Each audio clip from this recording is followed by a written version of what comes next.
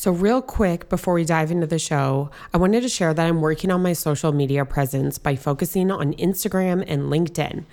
Definitely still learning the LinkedIn game, but it's actually a lot more enjoyable, and I can say it's pretty fun. But I can tell you what I love the most is connecting and learning from other like-minded professionals. So if we aren't connected on either platform, I would love to learn more about you and connect together. Go ahead, shoot me a DM, follow me, tag me, let's connect. Let's have some fun elevating our health while we are building our wealth.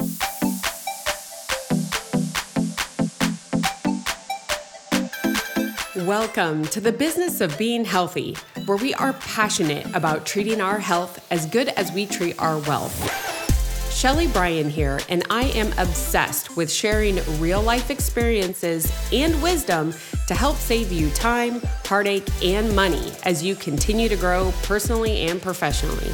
Twice a week, we push aside that BS to take massive intentional action.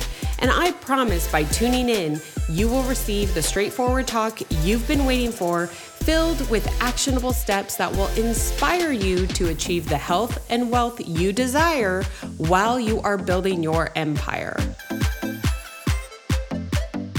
Welcome back to another episode here on the business of being healthy.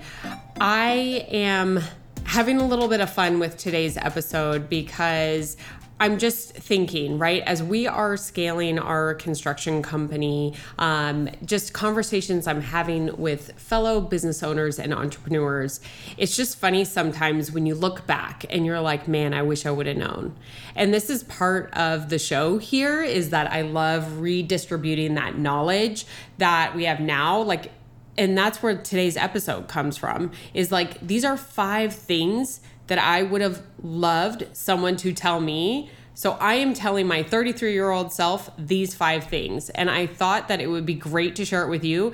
Maybe you get a chuckle, or maybe it's something that will help you, that you were like, dang, I wish I knew that. So these are going to be real quick, and I'm going to give you some examples, real world. That's how I keep it here. But the first one is, they really don't care. Truly, when we think about, and I think social media is really pushing this, and everyone's a little bit personal. Some people don't give an F and they just go for it, almost to an extreme of don't give an F. But I think about it, me in the gym. And when I say people really don't care, post the video. People really don't care what you're doing. You know why? 2 things. 1, you're not that special. And 2, they have enough stuff going on in their lives that they don't have the capacity oftentimes to be worrying about you. Okay? So in the gym, just so you guys know, I know in the gym can be scary sometimes. It's new. I get it. I was there too. And it's oh, they're looking at me. Oh, I'm doing it wrong. Oh, this, oh, that. For me, and this is when I say, you don't know what's going through someone else's mind. For me, as you know, I'm blind in my left eye. What that means is that I really have to focus on the left side of my body to actually get the muscles to fire. It's not just natural like it is on my right side. So I am spending so much time focusing on what I'm doing. I can't pay attention to what all y'all are doing in the gym. It is what it is. And so I wish that that 33-year-old self of mine, when I was so worried climbing the corporate ladder, if I say this wrong, oh, I better, it used to take me 30 minutes to craft an email because I would think so far down the line. Now, some of that skill is good. I will say that. And those corporate dropouts or those corporate listeners now, you can probably side with me. You're oh my gosh, I can't offend this person. I can't say it this way because then they're going to know this person did it wrong. You have to think about all this stuff. But really at the end of the day, and especially once you get into business ownership, entrepreneurship, trying to launch your personal brand, all of that is people have so much going on in their own lives. They really just don't care that much to judge you. And I'm going to carry on more with that. But you also have to keep in mind that the people that would be making fun of you or would say something snide or say something rude about you, those aren't the people you want in your circle anyway. do you really even care what they think about you? The people that you're trying to become, the people that you are leveling up to become, that person that can do that thing, build that business, help those people aren't spending any time worrying about what you're doing. They're so focused on what they're doing and the people that they can help. I think that's a good thing. I wish someone would have told me earlier. So number 2 is to stop playing finite games. Play infinite games. So let me elaborate on this a little bit. So number 1, that comes with health. Here on the Business of Being Healthy, we're going to talk about both things. And so here's where that comes in. Is playing finite games with your health is like, I have 10 pounds to lose. I have to lose that 10 pounds. So most people will, do whatever various diet, whatever various exercise, meet that goal. And then what? It's a finite game. You had a specific time frame, you had a specific weight drop, you had a specific diet you were doing, your specific exercise routine, specific amount of money you were spending. Like, all of these things are finite. They have an endpoint.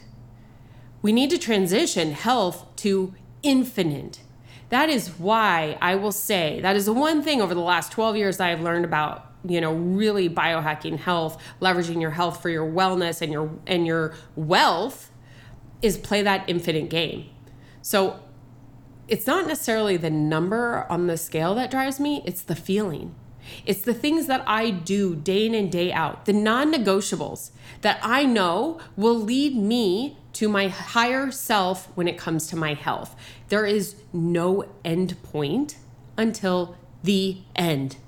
So that is what I'm talking about with finite versus infinite. Let's talk about wealth creation. Wealth creation.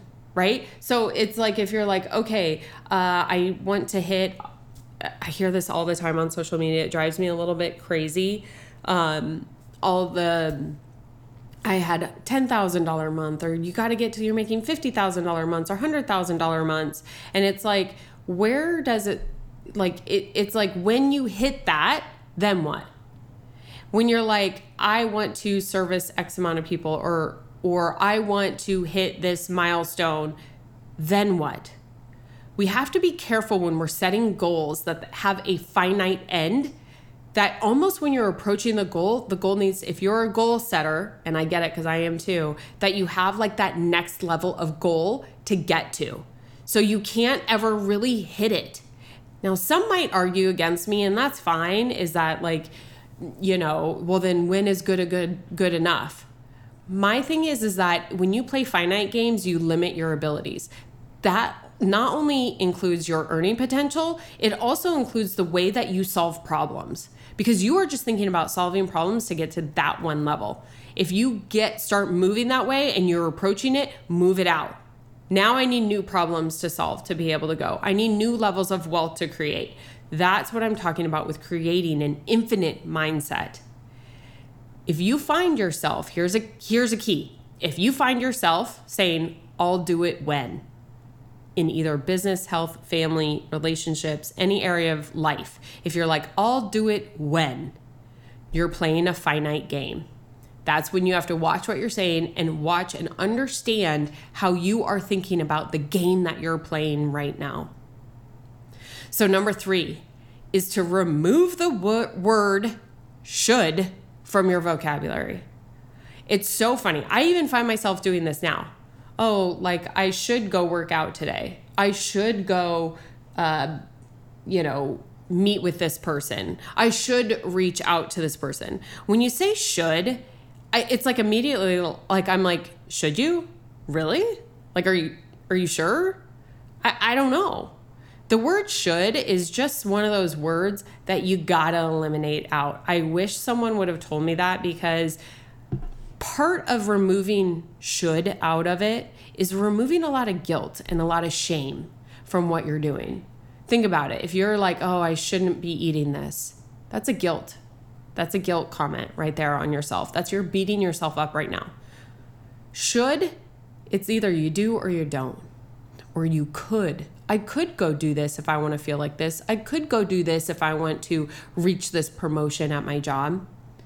But when you're like, oh, I should go meet with this person, I should, get rid of it. That word doesn't serve, it really doesn't serve anybody as far as I'm concerned. Again, this is my opinion here on the show, but the word should does not serve you. And if you find yourself saying that, question, should you?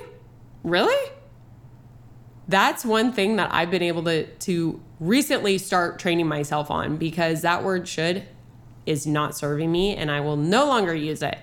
So I wish I knew that 10 years ago.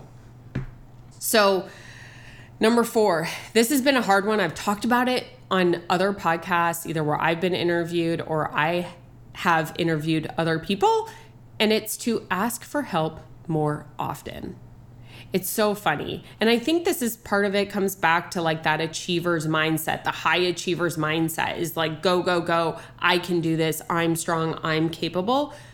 Absolutely. That is all true. But that doesn't mean that you have to do it by yourself. And really at the end of the day, do you win a medal for doing it by yourself? What is really the benefit of doing it by yourself? You're going to celebrate by yourself? No, you want to do it with someone else. And really, like, is that a struggle that's worth it?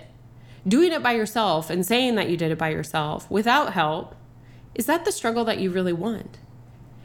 Be fast, learn from others, raise your hand and ask for help. And whether that's in your business, whether that's in your health, whether that's in your mental health, asking for help is actually, I see it now. 10 years ago, my 33-year-old self, I did not see it this way. I saw it as a weakness asking for help. I can tell you now, 10 years later, lots of valleys I've been through, lots of gray hair. I can tell you that asking for help is probably one of the most significant signs of strength and bravery that I think more people would benefit from doing. And get it. I get it. It can be scary asking for help. I remember I wouldn't do it. I was like too scared. I thought I would be seen as weak. But then I started thinking, it's almost scarier wasting the time. It's almost scarier doing it by myself. It's almost scarier making the mistake and learning from it rather than learning from someone else, maybe missing that mistake, and making a different one, but I've saved a significant amount of time. And so when you ask for help, you learn faster, you avoid potential pitfalls, you partner with somebody, you are strong and brave. And that is something that I am definitely instilling in my kids right now, is asking for help. Now, of course, like, you got to do stuff on your own, right? But you don't have to do it all on your own. And so try it, raise your hand.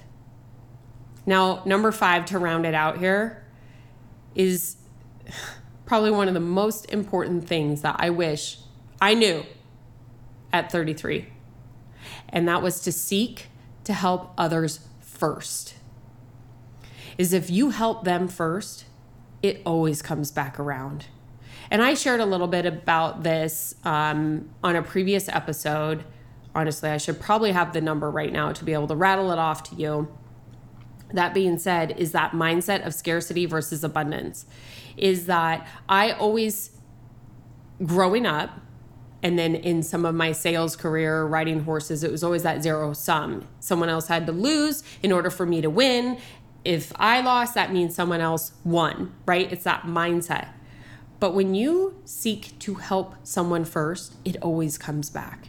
And so I walk into a room now, instead of saying like, man, what can I get from this room? Who am I going to get to be able to do business with? Who am I going to be able to get, right? Like, it's all about me. I'm like, who can I help?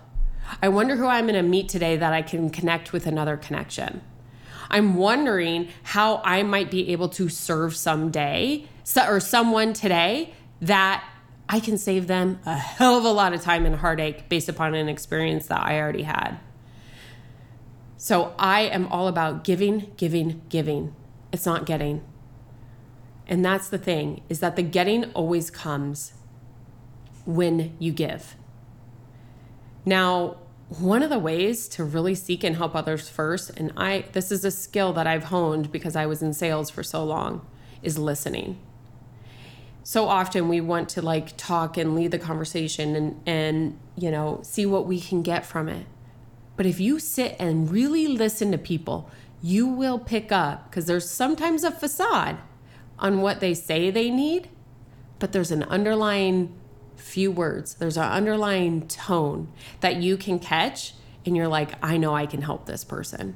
So working on those listening skills can be so powerful when you seek to help others first. And I want to,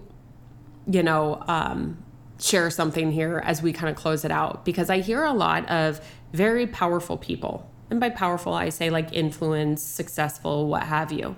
And they say the term, like, I get it from their perspective when they're like, when other people say, can I pick your brain? Right? It's annoying to them. And in no way am I saying that you should, here's the word should, you should help them, right? Based upon the question that they asked, that you have to help them and give to them. But maybe it's helping them see your perspective.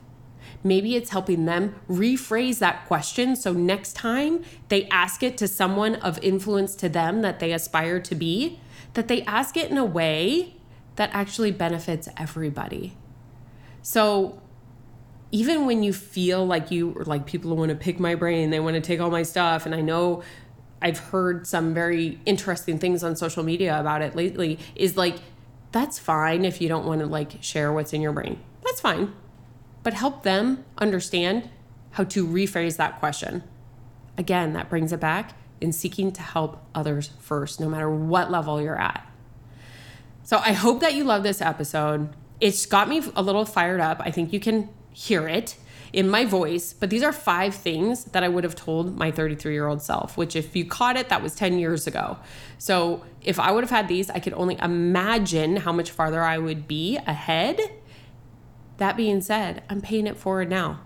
So if you found value in this, right? If this solved the problem, if you had an aha moment, if you're trying to help someone on your team learn some of these skills, share it. Share this episode, tag it. That's how we're getting it out. This podcast is 100% organic. So everything that you do is so powerful and meaningful to me. So thank you very much. And last but not least, remember, here on the show, we are in the business of being healthy.